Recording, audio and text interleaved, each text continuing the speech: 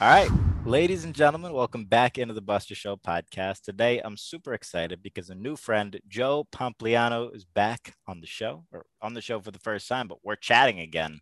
And thank you so much for being here, man.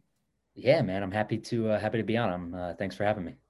So, right before we came on, we were just talking about, um, you know, Olympic sports and how many new basketball leagues there are. I was telling you a little bit about, the Crew League and some of my involvement there. But you've got Africa's basketball league starting. You've got, things like the Crew League, 3-on-3, by Red Bull in the Olympics.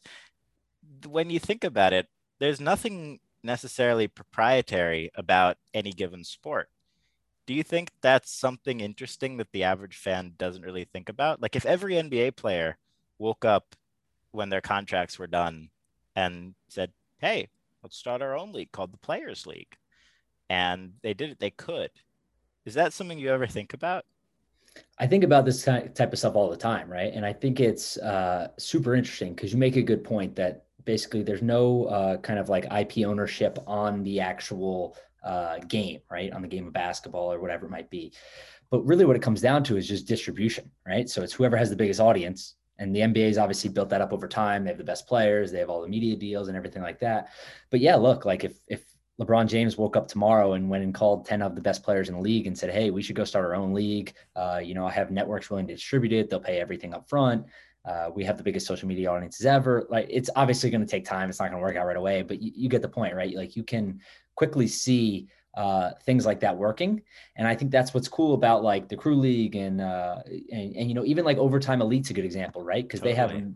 they have a massive audience on social, so they're immediately able to kind of go monetize that by creating leagues and paying players.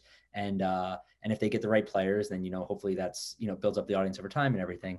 But it's exactly why things like that work is because you guys have I'm talking about the Crew League and Overtime. There's built-in distribution, right? There's an audience for it. And that's the major thing that differentiates it between the NBA and smaller leagues. Totally. And we had Dan Porter on the show a couple weeks back, and he said a lot of similar things. They're just super excited, as they should be. I mean, that's something totally new too, just taking a different age group. But like you said, it's pretty intense when you think about how many more followers and how much more social attention LeBron gets than the NBA itself. Yeah. Like that was never true. Michael Jordan had obviously insane awareness, but he didn't have one click away awareness where he Yep. could post on social media and the whole world knew. He had to put out press releases. He had to like speak through people, or he had to go on TV, and he didn't own the TV stations. They could have said no, or the NBA could have prevented him from going on TV and saying those things. I'm just saying, if I had the money and I was looking at buying NBA teams, there's more than just what most people think. Well, it's like it's funny. I was talking to a professional athlete the other day, and one of the things that we were talking about was like if you had to purchase a team in any sports league in the world, right? So Mm. NBA, MLB, NFL, you could do any small leagues, right? Lacrosse, women's soccer, whatever it was, any league in the world that if you could go and purchase a team, where would you purchase, right?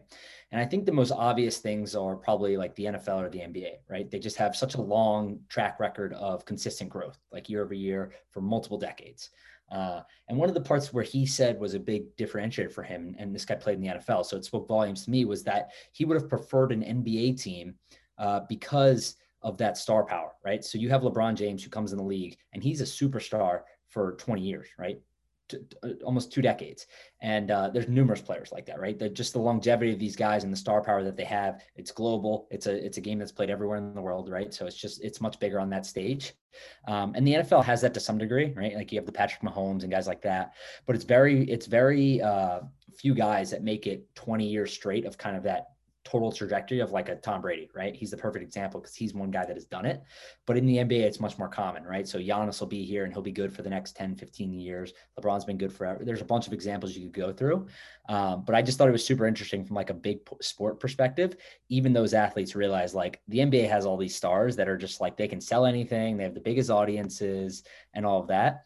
So I think it's interesting too when you think about like where it goes from here, because that's one of the biggest advantages for the NBA, but it's also probably one of the biggest threats, right? If we move into like further down this digital age of these players feeling more empowered and having these channels and these voices and everything like that, should LeBron James not get equity in a team, right? Like, I don't know, maybe. But well, to be fair, I'd love your take on this, right? So he moves to the Heat. He comes back, wins the championship with Cleveland. We won't even go through kind of what that meant to the city emotionally and to Dan Gilbert and all of the fans like that. But just from an economic perspective, locally, he was injecting like $50 to $100 million additional money into the economy on top of what they were doing previously. Just stupid money, right? And he's there for multiple years. It compounds. And then you have the team sales and the jersey. It's just merchandise. It's everything, right? So a player like him changes everything, because now you're making the playoffs. Like, he leaves, you're not making the playoffs. So there's just, I mean, you could go all day on the differences it makes. But what happens if these players start realizing that? And I mean, they realize it to some degree, right? There's just no mechanism to do it. It's so interesting, right? Because again, it's like at face value, like if I were Dan Gilbert, who owns the Cleveland Cavaliers still, I believe, Yeah. And the NBA allows it, I'm offering LeBron max contract plus equity.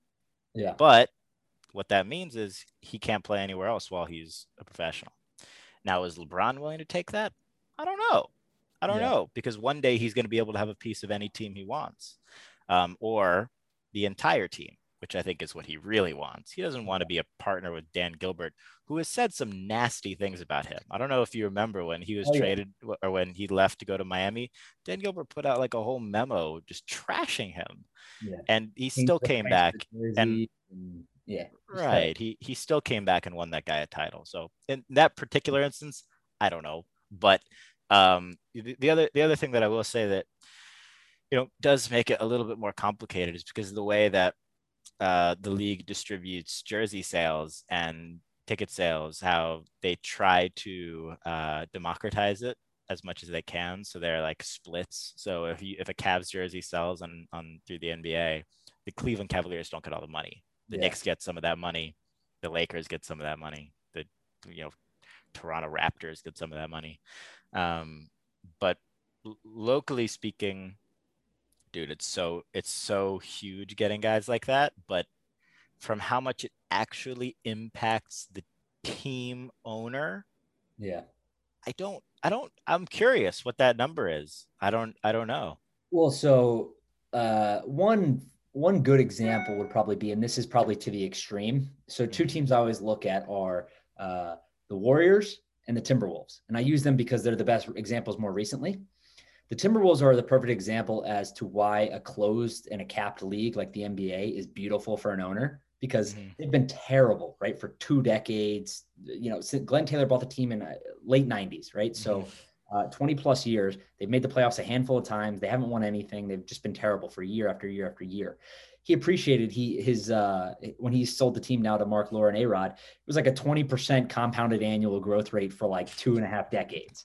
And they're so terrible. Crazy. They're just terrible. And they're in Minnesota. It's just, they were just by far and away just a byproduct of the league being capped and then being included on the distribution of the media rights and everything else, right? Just totally lucky that they weren't. If they had promotion relegation like soccer in Europe, they'd be screwed, right? They would have been kicked out of the league a long time ago. The revenues wouldn't be the same, et cetera. But the Warriors are a good example, I think, because of how much a guy like Steph Curry and Klay Thompson and Kevin Durant and all these guys meant to that franchise. I forget the exact purchase price, but they grew more than any team in the league over the last 10 years when they were sold. Bob Myers and these guys bought them. It was similar to the NFL situation where Jerry Jones was laughed at for the amount he paid, right? It was just the most any team had been paid for. And it was the same thing in the NBA. And you look at it now they have a new arena, right, that they own. It's downtown San Francisco now. It's not in the Bay anymore in Oakland. So just much more expensive real estate. They won a bunch of titles. They're just a premium team now. They're worth more than the Lakers, which I think would have been crazy to think about a decade ago. Just the LA Lakers being worth less than the team within their own state, right? So that's so crazy. It's crazy. It's tough because, right, like the players got to want it and the structure's got to work out. There's a bunch of mechanisms, right? You can't really trade the player if that happens. So we'll see. I wouldn't put it out of kind of the realm of possibility, but I think it's probably much further down the road than people would estimate. It gives the player so much leverage too. Yeah. Where it's like, oh, you don't want this guy? Like, all right. Like once things are contractual, it's in theory, LeBron could be like, I'm not playing until you trade for this guy. Yeah.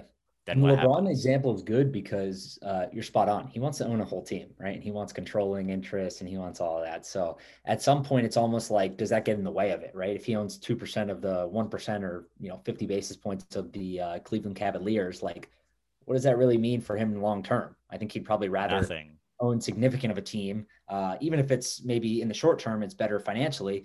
If he can own more of a team longer down the road and control everything from the GM, the coach, all that type of stuff, I think that's probably what he'd prefer. Yeah, man. One of the best moves any former player has ever made, Michael Jordan, buying the then Charlotte Bobcats. Yep. Yeah, it's been incredible for him. And I think that, to be fair, I think that's what LeBron's gearing up for. So he's in the deal with Fenway Sports Group, right? Mm-hmm. And I think what that enables him to do is Fenway, not only did they convert his stake, so I forget the exact percentages, but he owned a piece of Liverpool, right? And he did that through a contract with Fenway Sports Group. Right. And he converted that over to full ownership of Fenway Sports Group. So he basically took a lower percentage stake, but now he owns a piece of everything as opposed to just one of their assets. And that was important because they raised $750 million or whatever it was from Redbird Capital. So Redbird bought 10% of the business. I think it was 750 million. They were valued at 7.5 billion. And Right. that business includes the Red Sox, Liverpool. So now LeBron's a part owner of all the assets that they have, right? Right. Do they own any other teams? No, those are the only two. They own they own a bunch of real estate around Fenway Park. They own Got it. Roush Racing or whatever the NASCAR team. So Okay. they own a couple minor league teams, just Right, small, right, right. but the two major teams are them. But I think what he's doing long term is he's gearing himself up because the difficult problem he's always going to face is that he's going to have to put up $1 billion to own the majority share of an NBA team. And he's rich as hell, but like that's just a shit ton of money. And he's not going to be able to do that, at least not for a long period of time, unless something else crazy happens. So I think what he's doing is he's partnering with them. They raised $750 million. They said that that money is eventually going to be used to buy up additional assets in the sports ecosystem, right? Professional teams. And I think eventually, I don't know if it's 5 years, 10 years, 15 years, whatever. I think the plan is eventually going to be he's going to have his majority ownership control, but he's not going to own the most of the team, right? So he's going to be able to own a significant portion, but he's not going to have to put $1 billion up, which is a win-win for him, for the owners, for Fenway, for everyone, right? And I think what he's doing is he's really just aligning himself with people that he knows are going to be players for the next 2, 3, 4 decades. So It's crazy. interesting. And he's LeBron, so everybody loves him. Yeah, Exactly. it's really a great position to be in.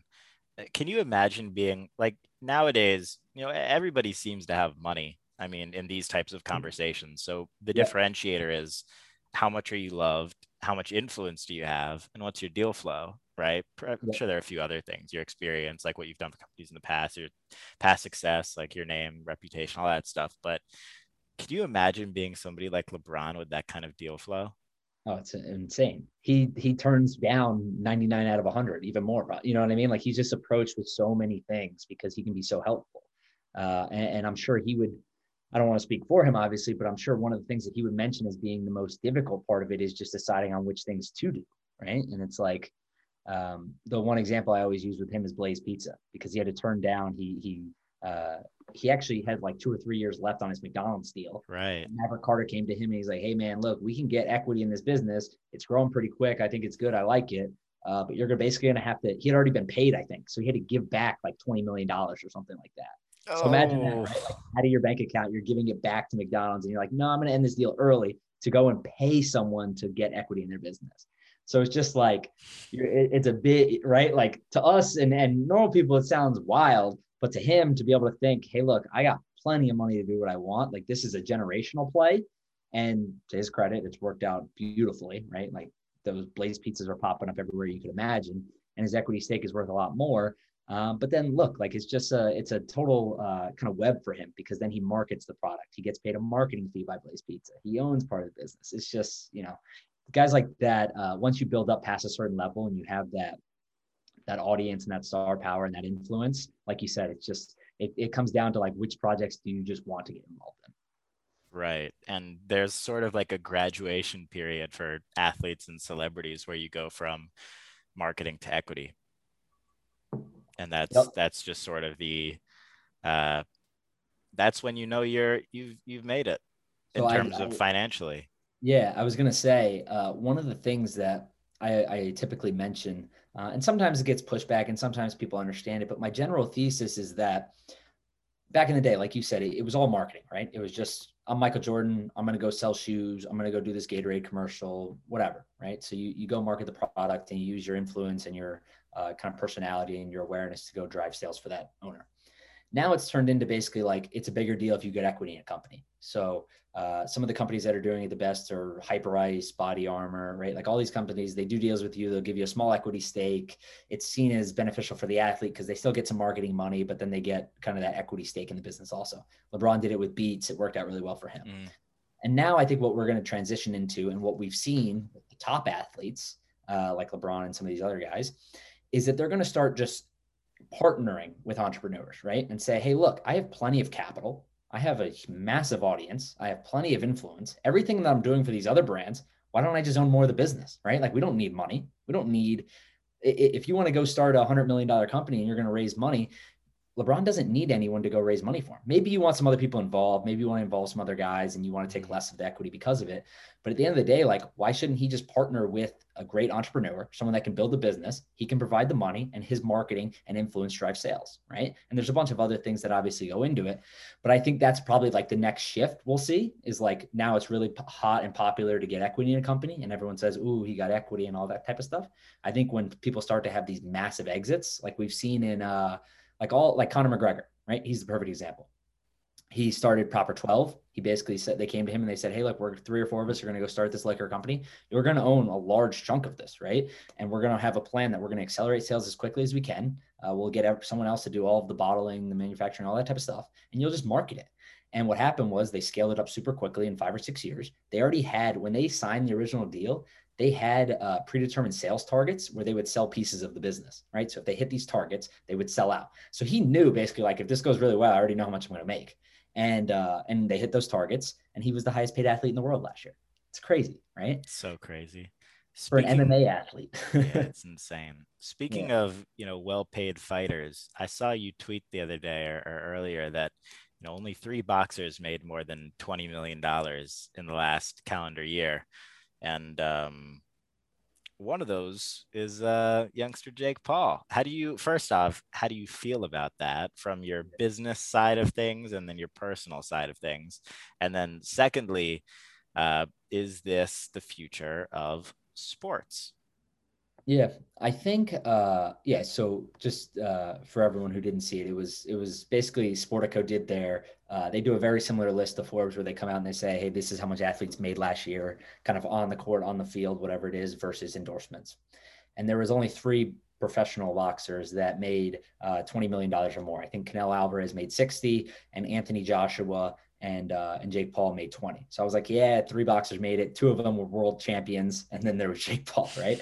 So one, I got some backlash because people were like, he's not a real boxer, right? That whole angry argument. And Which is ridiculous because it's all just entertainment. like, and that's what it is, right? And we were talking about McGregor earlier. It's the same thing. McGregor's a world-class athlete and he's an incredible fighter. But at the end of the day, the reason why he was so successful was because of his ability to market, right? Yeah, I mean, the And dude has lost fights. He's not Floyd Mayweather, but it doesn't matter because at the end of the day, he's a great fighter, but B, an all-time entertainer. all And time. even when he loses, he's still an all-time entertainer because we enjoyed watching like the lead up, the fight, and then him be like the classy dude that he is. Yeah, he's must see TV. And that's exactly what Yeah. Jake Paul became, right? He's just like, whether you like him or hate him, you have an opinion, right? Most people at least Mm-hmm. can say, hey, I one or the other. And you want to see what he does. So like everything's calculated, I think, right? Like maybe there's some things that he doesn't think, hey, wasn't planning on doing. But at the end of the day, his one goal is just to drive attention and awareness to himself, which is what it is, right? Like people hate on it. I don't hate on it. I think it is, like the guy knows what he's doing. He's playing the cards he's dealt really well. So I don't have a personal opinion one way or the other. If I don't like him or I like him, I think it's fine. But yeah, look, I think we're on the same page as like whoever can do that the best is going to end up winning in sports. And I think that people that are scared that boxing is going to trend that way need to realize That's what people care about nowadays. It's all about how much attention you can grab from someone. And these fighters that historically have been the best in the world, right? And then it takes 2, 3, 4, 5, 6 years to make a fight. Like people just don't want to do that. They don't have the patience for that. They don't care. Like most of the top fighters, they're not even marketable enough anymore. You know what I mean? Like one example that I was thinking of the other day was Tyson Fury's little brother. He's like 5-0, 6-0, whatever. And most people only know of him because Jake Paul was feuding back and forth with him, right? He's like, Tyson's little brother is like, hey, we should box, whatever. He's like, you're not on my level. And most people probably think like, you're not on my level as in like, you'd probably knock me out since you're a real boxer. But what the reality is the kid's 5-0 and his next fight is against a guy who's 0-12 or 0-14, right? And that's what boxing does. And that's, I think, a lot of the general frustration is like, you can just so easily pad your stats until you get to a level where it's like must see TV, and people don't want that. And I think that's one of the reasons why UFC has caught on really well is because I talked about this the other day on a Twitter Spaces, but two of the things they did really well, in my opinion, were they allowed athletes to show their personality, right? And one of that was through The Ultimate Fighter, the TV show. So most people don't know this. They actually got turned down from basically every broadcast network you could imagine. Because if you think back in the day, MMA was seen as like barbaric. Everyone was like, no, John McCain. Right, like some gladiator stuff. Yeah. Right. Yeah. John McCain was like, no way this is ever getting approved in states. This is human cockfighting. Like literally he called it that. And it eventually did, right? And they showed the personalities. And I think people respected the fact that these guys are, calling their wives saying, hey, look, right, I'm training. I'm trying to get us a 6-figure contract from the UFC, whatever. And then the other example of that is Dana White in 2011. He took when all the other leagues were saying, you can't use social media, we're going to fine you, we don't want you using this stuff, like it's just dangerous to use Twitter and everything like that. Dana White created a program for the UFC where he put away like $245,000 or $250,000, and he was paying out periodic quarterly payments, bonuses to fighters for who used Twitter the best, right? And it was genius. It was genius because he was basically, look, like, we just need to get in front of people. We need people to understand our sport. We need people to understand these are real people. They're real fighters. And it's free marketing for us, right? So he was paying out like $5,000 and everyone was tweeting nonstop, trying to gain followers to get the bonus, because UFC fighters, they only get paid when they fight. And back then it was like, hey, maybe you're making 60, 100, 150K in a year. That $5,000 a quarter is pretty important, right? So I think stuff so like funny. That. Yeah, it's crazy, right? And we've seen more leagues kind of adopt that now. Like the PGA Tour just did the Player Impact Program, where they're going to pay out like millions of dollars every year to the guys who do it the best. Nice. And I think it's just all in the similar nature of like these guys in these leagues realize it's all a battle for attention, right? And I think that it's just kind of like who can capture the most share in the shortest amount of period of time. Dude, it's so crazy. The UFC, I mean, that's an incredible story. I didn't know that about the tweeting, by the way. That's it's crazy. It's good, but it makes sense. Dana's got, his head on very, very straight. Going from what they were in launching in the early 90s to being a $10 billion organization now. I mean, it's pretty remarkable. But yeah, on the Jake Paul front, I think, credit where credit is due across the board. Like I'm friends with Logan and I've spoken to Jake a few times. And every time I've spoken to him, really smart, like privately, really smart, calm, very level-headed, smart, like just a normal, really smart guy who understands how these businesses work and has been in it since he was 12 years old. And that's something different that has never existed in professional sports, where somebody,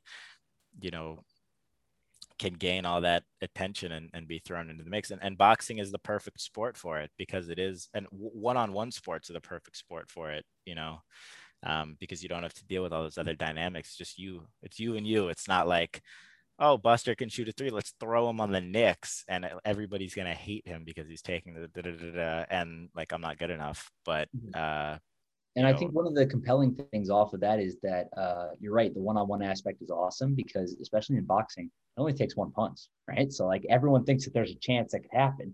And Logan's a good example. Like he's fighting Floyd Mayweather and all it takes is one punch. He has a massive size advantage and whatever. 99 age, yeah, age, all that kind of stuff. But he, like 99% of people may think he's not going to win or may be able to fail. But in everyone's mind, there's at least 1% chance saying like, he's a massive dude compared to Floyd. Like he could just catch him one time, luckily. And it was the same thing with Floyd and Conor McGregor, right? So it was like, You never know with these sports. And I think that aspect of boxing gives it a little more leverage than others, probably. Floyd could be fighting a high schooler and we would all think the same thing. Yeah. It's not a, it's like, and Logan's awesome. And I think he's going to do great. I think he's going to surprise everybody. Yeah. But that's just inherently the sport of boxing as opposed to something like tennis, Yeah. where no matter who you put against Roger Federer is not going to lose Yeah. 1,000 out of 1,000 times against a celebrity or somebody who picked it up in the last 5 years, unless Yep. they are also a top pro. At all. Yeah. Right, exactly. It's not like you can have a YouTuber come out and beat Federer in the same way that, in theory, maybe I'm wrong. I could be wrong, but don't I think it's believe it. less likely. Yeah. We'll put it less likely. I like that. um, so what? One other thing I wanted to get your thought on. I put this on LinkedIn and Twitter the other day. But I have a theory that sponsored entrepreneurs are going to be as big of a deal or near as big of a deal as sponsored athletes and influencers are currently 5 to 7 years from now. And I think that from conversations, internally with companies who have products, and you know, it's funny. Like I'll just use arbitrarily Red Bull as an example, right? It's an energy drink, but it's marketed via like motorcycle guys doing triple backflips. The Yeah. majority of consumers of that product are not doing triple backflips on a motorcycle 80 feet high over the Grand Canyon. They're just Yeah. frankly not. They're, you know, startup founders and students and just people who are getting through everyday life. And I think that inherently, a really successful startup founder is going to be a better way to market those products to their consumer because it's relatable. Yeah. And I think that that is going to happen across the board, especially because entrepreneurs now have followings. That was never true 20 years ago. Kids didn't grow up having their favorite Shark Tank person or their favorite Gary V or their favorite, you know what I'm saying? Their favorite podcaster who's 100%. also an entrepreneur. Yeah. And I think that the inevitable outcome of that is because there aren't that many and followings are going up for entrepreneurs like yourself, myself, everybody across the board, right? That there's going to be a whole Nike division for entrepreneurs, and they'll have their own sneakers too, Yeah. because that was the message all along, that anybody can do it. And entrepreneurship is sort of at times a better example than sports because it really you don't have to be 6'6" on average NBA height, just Yeah. statistically speaking. um it's a little bit more democratized, and I I, think that it's I, interesting. I was gonna say I'm glad you said that because I saw your post on LinkedIn the other day and I don't know if I liked it, I think I did, but I was 100% agreeing with it, right? Because I think there's a couple things, but one, historically, I think it leveraged athletes and brands leveraged athletes because they were the ones that had the following, right? Like they were on TV, they had all these things. And now you're completely right. Entrepreneurs have it, right? So if you look at someone like Mark Cuban or Chamath from Social Capital and Mm-hmm. VCs and just business owners, right? Not only do they have the following, but they're actively trying to build followings. So I know 10, 15, 20 founders on Twitter who are actively trying to grow an audience because it's just beneficial for everything you do, right? Like distribution for your product, awareness, whatever it is, it's helpful to have an audience online. And I think that that's a natural flow of that is to work with brands. And it's funny because when I talk to brands to sponsor the newsletter, and I usually do package deals, right? So maybe one entrepreneur who has a newsletter will just do newsletter ads. And the way I always talk to brands is like, we should do newsletter ads. We should do tweets on Twitter. We can do an interview. You can do a guest post. Like you just do a bunch of different things. And I think that what that brings is it's almost like it's an endorsement deal for an athlete. And I actually had a brand mention it like that. They're like, yeah, this is kind of like an endorsement deal. Like I talk about them on a podcast, right? If something comes up and it's, someone's talking about fractional share trading, I'm like, oh yeah, I work with Collectible. We do this thing, right? Right. And it There, you becomes like just this. did it. Exactly. That dude's so good. But you know what I mean? Like it becomes this flow where anywhere I go and someone brings up something, it's like an endorsement deal because you're talking about their product. You know, people are listening. You know, people are reading what you're writing and all that type of stuff. So it's like a cycle where you're just hitting them with multiple touch points, right? They see something in the news, Right. they see it on Twitter, they hear you talk about a podcast. Next thing you know, 3 times they're going to buy the product, and it's And just different from. and totally. And inherently entrepreneurs are more attracted to equity, Yeah, because normally they don't need the money or they're not going to spend the money on a thing. yeah, um, that a lot of those deals are going to be structured as so it's going to be the new age version of venture capital where it's attention capital, and it's done by people whom you want to have equity in it, not just because they're dunking on everybody, but because of the relationships that they've built over 40 years, as opposed to an athlete whom you're betting on them not getting injured or not being as good or not making it, because the average NFL career is 3 years, NBA is like 5 or 6. yeah. And that's the average entrepreneurial career is, 75 So that's. years. I was gonna say that's a good point. The only real risk is them doing something stupid, right? Like getting. Social canceling, yeah. That's really the only big risk. So if you're comfortable with them as a person, it's like, you know, kind of a no brainer. Such a long-term relationship as opposed to, a lot of these athlete deals who they're like, dude, just think about the draft class. Like, look at a company like Panini, right? They make basketball cards, and every year they sign every single kid in the draft class. 95% of those cards and those deals, Yep. Worthless. it's just crazy.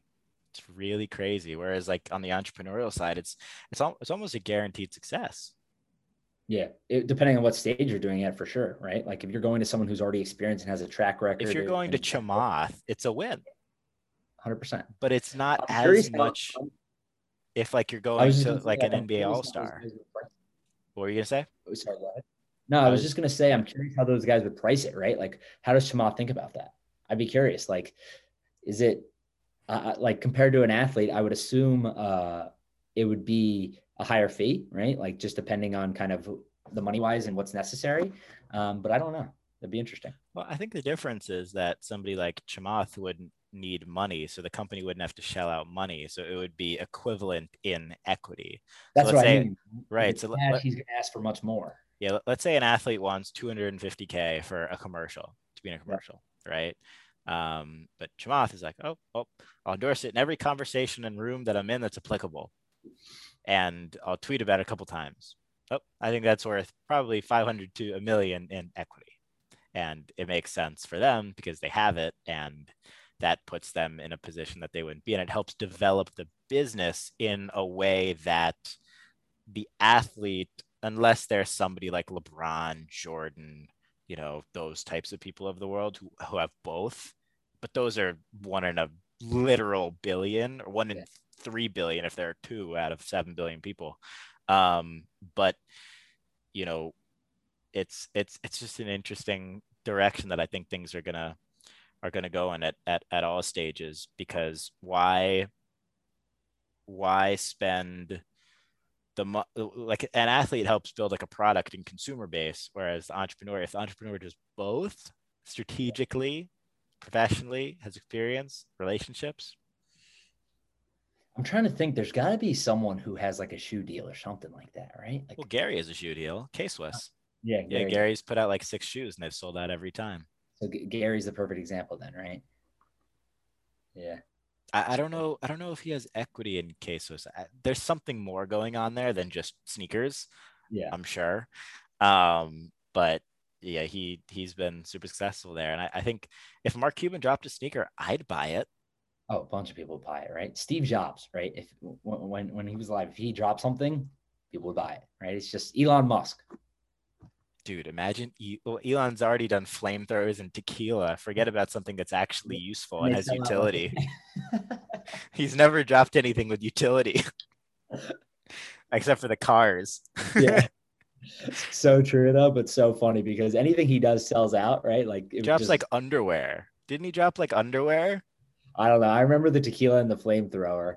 And I know that they both sold that. He does like one a He year, did he right? did booty shorts. He did Oh, booty that's yeah, shorts and yeah. they sold out immediately. Yeah. There's some utility there, but not that much. Not Not enough. that Yeah. much. Not enough, that's for sure. Um so What do you think? Do you think that leagues like the NFL, like individually, I know the Sacramento Kings came out and said they would pay athletes in Bitcoin if they wanted to be.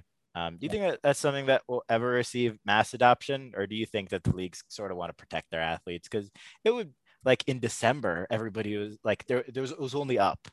Yeah. Now Bitcoin's at 62, goes to 35. Imagine if you are the NBA and a top athlete wants to be paid 10 million and that 10 million turns into 4 million. After taxes, it's 2 million.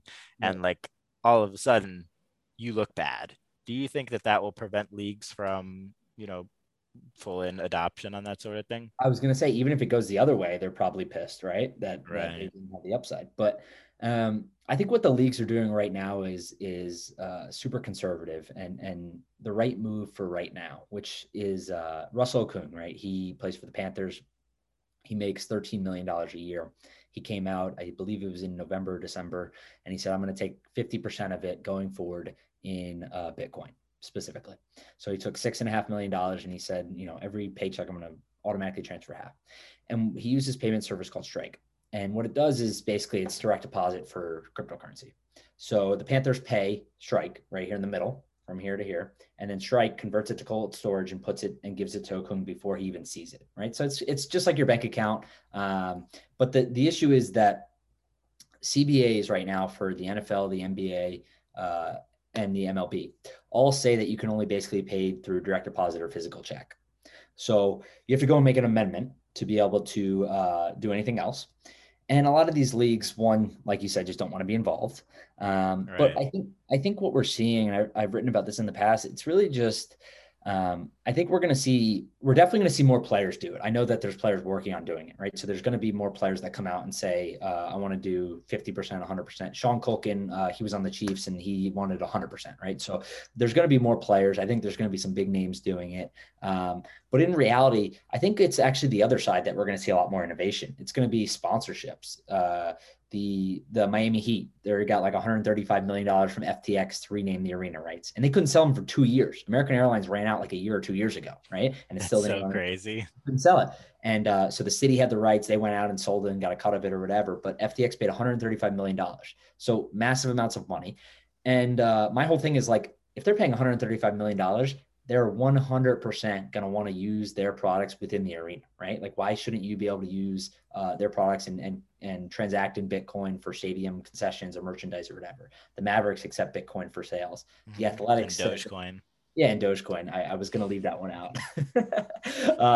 But yeah, like I congratulated Mark on his foresight. I emailed him. I was like, by the way, your foresight on Dogecoin, yeah, remarkable. yeah. And so what's his deal? He says he's not going to sell any, right? He's going to keep it in whatever. I It's don't like, know. I don't know. But um, he's up so much. I mean, the Mavericks, I don't know the breakdown or any of that. Just yeah, funny. I mean, he's been accepting it for months, so he's certainly done well from a kind of a purely financial perspective. But yeah, like just to that point is like I just think we're going to see a bunch of teams innovate with it and try a bunch of different things. Some will work out, some won't. Like FTX being the naming rights partner for the Miami Heat, it wouldn't be the first time that a naming rights partner kind of business failed or did something like that. And by no means am I saying that's going to happen, but I just mean some of these things will work out. Like the Oakland Athletics, they were selling 6-person suites to their stadium for $60,000, and they came out and said, "We'll accept one Bitcoin for it." And Bitcoin was at like 58 at the time, right? So more than anything, it was more just a marketing play, I think, of just kind of like, hey, kind of get our name in the press that we have suites available. This is what you can It do. was sweets for a year, Yeah. right? Yeah. Yeah. So suites, full season suites, 6-person, you got $60,000 or Bitcoin, which was at 58. But if they would have transacted in Bitcoin and held it, they'd be down significantly right now, right? Or if it would have went the other way, they'd be up significantly. So I probably am led to believe or assume that they were just going to kind of transact it and trade it for fiat and USD immediately. But Right. who knows? But right, like I think those are just all examples of teams getting creative. Like the Giants signed with Grayscale, right? They signed a sponsorship. So I think that's kind of more of the interesting part for me. Athletes will continue to try to kind of be at the forefront, but at the end of the day, they can just take their salary and buy Bitcoin. So it's kind of just like a different angle of it. Right. Yeah. That ability, because it's so funny. I was thinking the other day, I was like, I texted my friend. I was like, I wonder if Uber does any sponsorships because I'm really spending a lot of money on Ubers. And then I was like, or I could just get a sponsorship with anybody else and spend it on Uber. Yeah, It's like there's no difference. because Money, Uber's like, we'll give you credits, and it's like, it probably like, I mean, I'm just speaking for them, but it'll be right? like a discounted rate when in reality, you're like, wait, I could just go get a different sponsor who'll pay me more and then I'll just use that money on Uber. Right. So it's kind of the same, Right, right. kind of the same But thing. internally, like emotionally, you want to feel like you're getting something. So like I want to feel like I'm spending nothing, Yeah. but in reality, I'm spending more, and that's Yeah. no fun.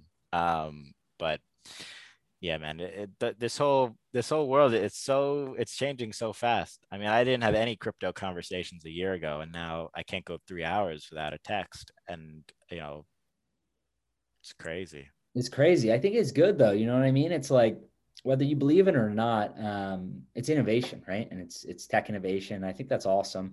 And really, if you are a believer in crypto in general, whether it's a Bitcoin, Dogecoin, Ethereum, whatever it is, I think that we've now transitioned to a space where it's kind of like uh, it's not anymore. It's like crypto versus something else. It's like crypto internally, right? And it's almost like people are arguing about different things within crypto.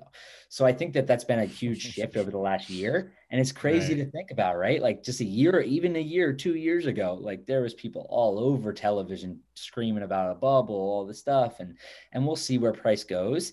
But I just think that there's been a shift in the perception of kind of digital money online, right? Yeah, man. And I think the big lesson that I've learned from all this is that, everything isn't real until it is. Yeah. Like true with Bitcoin in 2014, 17, whatever, right? True with Dogecoin in January, not as true now. You can give utility to anything. So to call something, you know, bogus indefinitely looking forwards is something that you can't do as a human in 2021. You just got to wait and see. You can say, I don't believe in it right now, Yeah. but you never know. You It never was know when Elon's just going to tweet something out and it's just going to go crazy. to the moon. No, it's crazy.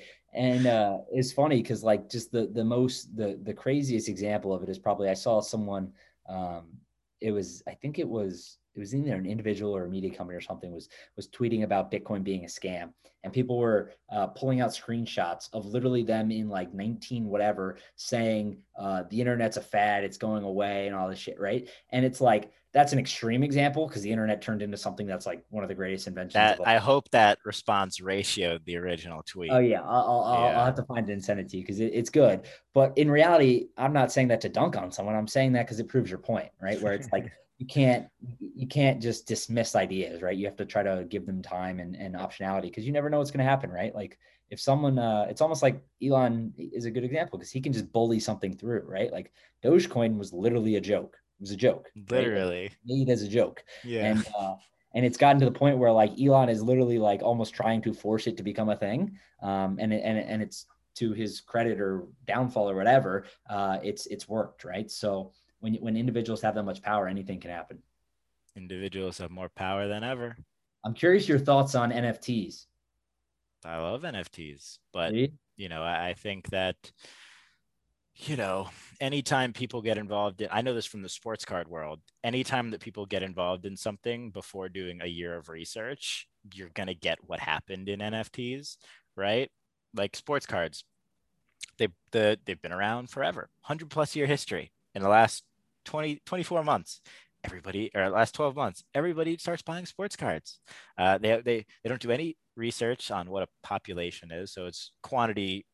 Everything is supply and demand in the world. Sports cards, in particular, since it's such limited quantity, like art and collectibles.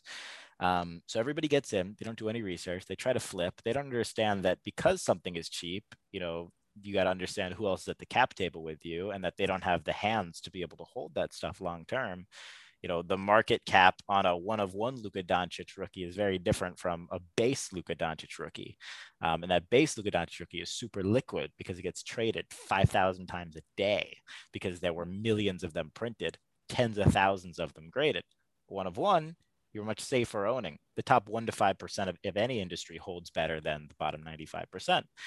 Um, So I think a lot of those things that people just didn't know heading in, and a lot of young people, and a lot of people who just, or quite frankly, headline readers and had card nostalgia from growing up as a kid, and that sort of thing created that. But in NFTs in particular, uh, I think a lot of similar things happened. People just were they felt like they missed crypto because they didn't do what the famous tweets did, which were 1 in a billion that most of them didn't even hold, where they paid for their coffee or they got $4 of Bitcoin at the very beginning, and now they're millionaires. So people like are pissed that that's not them, and they see Yeah. something new and they're just like, oh, grab it, try to grab it, do everything they can, and then they don't have experience in collectibles, which is what NFTs are at the end of the day, collectibles and art. It's not crypto. And they just make uninformed decisions with no research because it's all so new and just shots in the dark. And 99.99% of those NFT shots in the dark have failed miserably, like really bad. But there are good ones. There are good ones. I think, like I'm an advisor for a company called Eternity. We do celebrity NFTs with Tony Hawk, Pele, Muhammad Ali through his foundation, like, really big celebrities. And I'm on there to help them understand, supply and demand and quality and quantity, all those sorts of things, and how to make it super collectible. But Yep. the crypto punks are another great example. I think what Gary did was super cool too with V Friends. But at the end of the day, investing in an NFT is very risky if you haven't done your research, but it's investing in two or three things. A, you're betting on the jockey, not the horse, the person behind it, because as they grow, it's like buying their rookie card. But you're also betting on their understanding of collectability principles. Mhm. If they don't understand that once you do a first set, that's the first set forever, and then you have to continue to promote that original set and allow people the framework to sell it on secondary markets in organic and authentic ways, and allow people to buy via credit card and all these different things, um, it's going to fail. So people are just reckless, man. I think that's true across the board, though. Like people buying Bitcoin at 62 and then selling when it goes down 10%. It's like you, you deserve to lose Yeah. at Yeah. the end of the day. Trust me, I get more DMs and requests and shit like that about like just like questions about, hey, should I do this? Should I do that? And my most of them I try to avoid because it's like I don't want to be, part of this problem, whether it goes well or whether it goes terribly wrong. But my one advice always is just like, don't bet anything you aren't willing to lose. You know what I mean? It's just like, and if you're going to be buying crypto and Bitcoin and all these other things, one, have a super, super, super long time horizon, because in any market, that's the biggest key to success. It's just like not caring about whether you need it today, tomorrow, or a week from now, and just being able to look so far down the line where it's like, hey, look, I really believe in this technology and that technology will continue to accelerate over time. And like, yeah, it kind of makes sense that we might have digital money eventually. And like, it doesn't really make sense that we have such high inflation and our government can just print money and stuff like that, right? So if you believe in those like very like just core small beliefs, and you have a super long time horizon and you're investing money that you don't need tomorrow, or you're not scared to lose, then it makes a lot more sense. But you're right. Like they're investing stimulus checks, right? And they're investing money that they need, and they're looking to flip things and make a quick profit. And I think that's not only why we saw kind of a slowdown in cards, but NFTs, Top Shot, all that stuff, right? It's just eventually that gets Yeah, filtered out. man. And at the end of the day, when you're trying to day trade, it's like, you really think you're going to do a better job than the companies that have billions of dollars behind them, who can literally move a market with a click, Algorithms and yep. who have been doing it for 20 years, have 400 full-time analysts? Like, you think you're going to beat them? Okay. Okay. Cool. Like, Let me, but I'm good at blackjack. right. I should be listening to you then, Yeah. you know? Why don't you Um, work for them? right, exactly. So that's part of it, man. But um, it's going to be really interesting to see how it all continues to change and develop. But my big thing about, and this is true with cards, and this is the last thing I'll say, Yep. um, is I'll never tell somebody to buy or not buy something, not because I don't believe in it or I don't want credit for it, or anything like that. I don't really, but um, everybody enjoys being right and helping other people. Yeah, But of course. the reason I can't tell anybody is because if I'm gonna tell you if I am to tell you, I have to be there at the finish line with you. If I'm Yeah. pushing you into the pool, I have to jump in with you. If Yeah. I'm telling you to start the 100-meter race, I have to be there at the end cheering you on and Yeah. telling you when to sell. And if I'm not going to be there at the end for you and with you, I have no right to push you into that race. Yeah. And that's why I don't tell anybody anything. That's always my first question is whenever someone brings something up to me. Well, how much do you own? Right? Like, do Right. you own any? Do you have any? Or is you have skin in the game and stuff like that? Right? Because it's important, right? Like, you don't want one. I just think it's the advice game is kind of a lose lose to some degree It because is. even Because when you win, even you if don't you're really win. right, they would need Yeah. more from you then. It's like a vicious dopamine cycle. And it doesn't feel good to lose someone else money, right? So it's like It's worse. yeah, it's not even it's not fun even when they win then because it's just like, I don't want anything to do with this. But I think just generally, I'm more curious what will happen as people return to work, right? I think most of the states are opening up now, depending where we are. NFL season, they said that they think every stadium will be open. So you got to imagine if CDC said you can go inside now with them, right? Just all the things combining. We should be pretty open here soon across most states. And it's like, what does this do to kind of everything digitally, right? So over the last year, everything's gone crazy on the internet. Crypto, people have been on social wild, gaining followers. Everyone's doing shit all day long, right? Like Pat McAfee's show on YouTube is a great example. His followers went up way up. He's seeing way more, people tuning in every day, all that kind of stuff, right? So just even whether it's big or smaller and in between, like on those levels, how does that all trend when we return to work, right? And it'll be certainly interesting to see. And I don't think anyone has the perfect answer, but it's something that I think people will be watching really closely. It's going to be so interesting. Well, Joe, thank you so much for doing this, man. I'm going to link all your socials down below for anybody who's watching this. And yeah, dude, we got to do this more often. This is really great. Like, this could have been a phone call, which is how the best podcasts are. Yeah, I love it, man. I'm happy to do it whenever you want. I feel like we could have talked for another hour. So Probably, you, probably. you let me know when, and I'm happy to do it. Thank you for Well, having me. thank you so much again. All right, everybody. See you next time. Peace.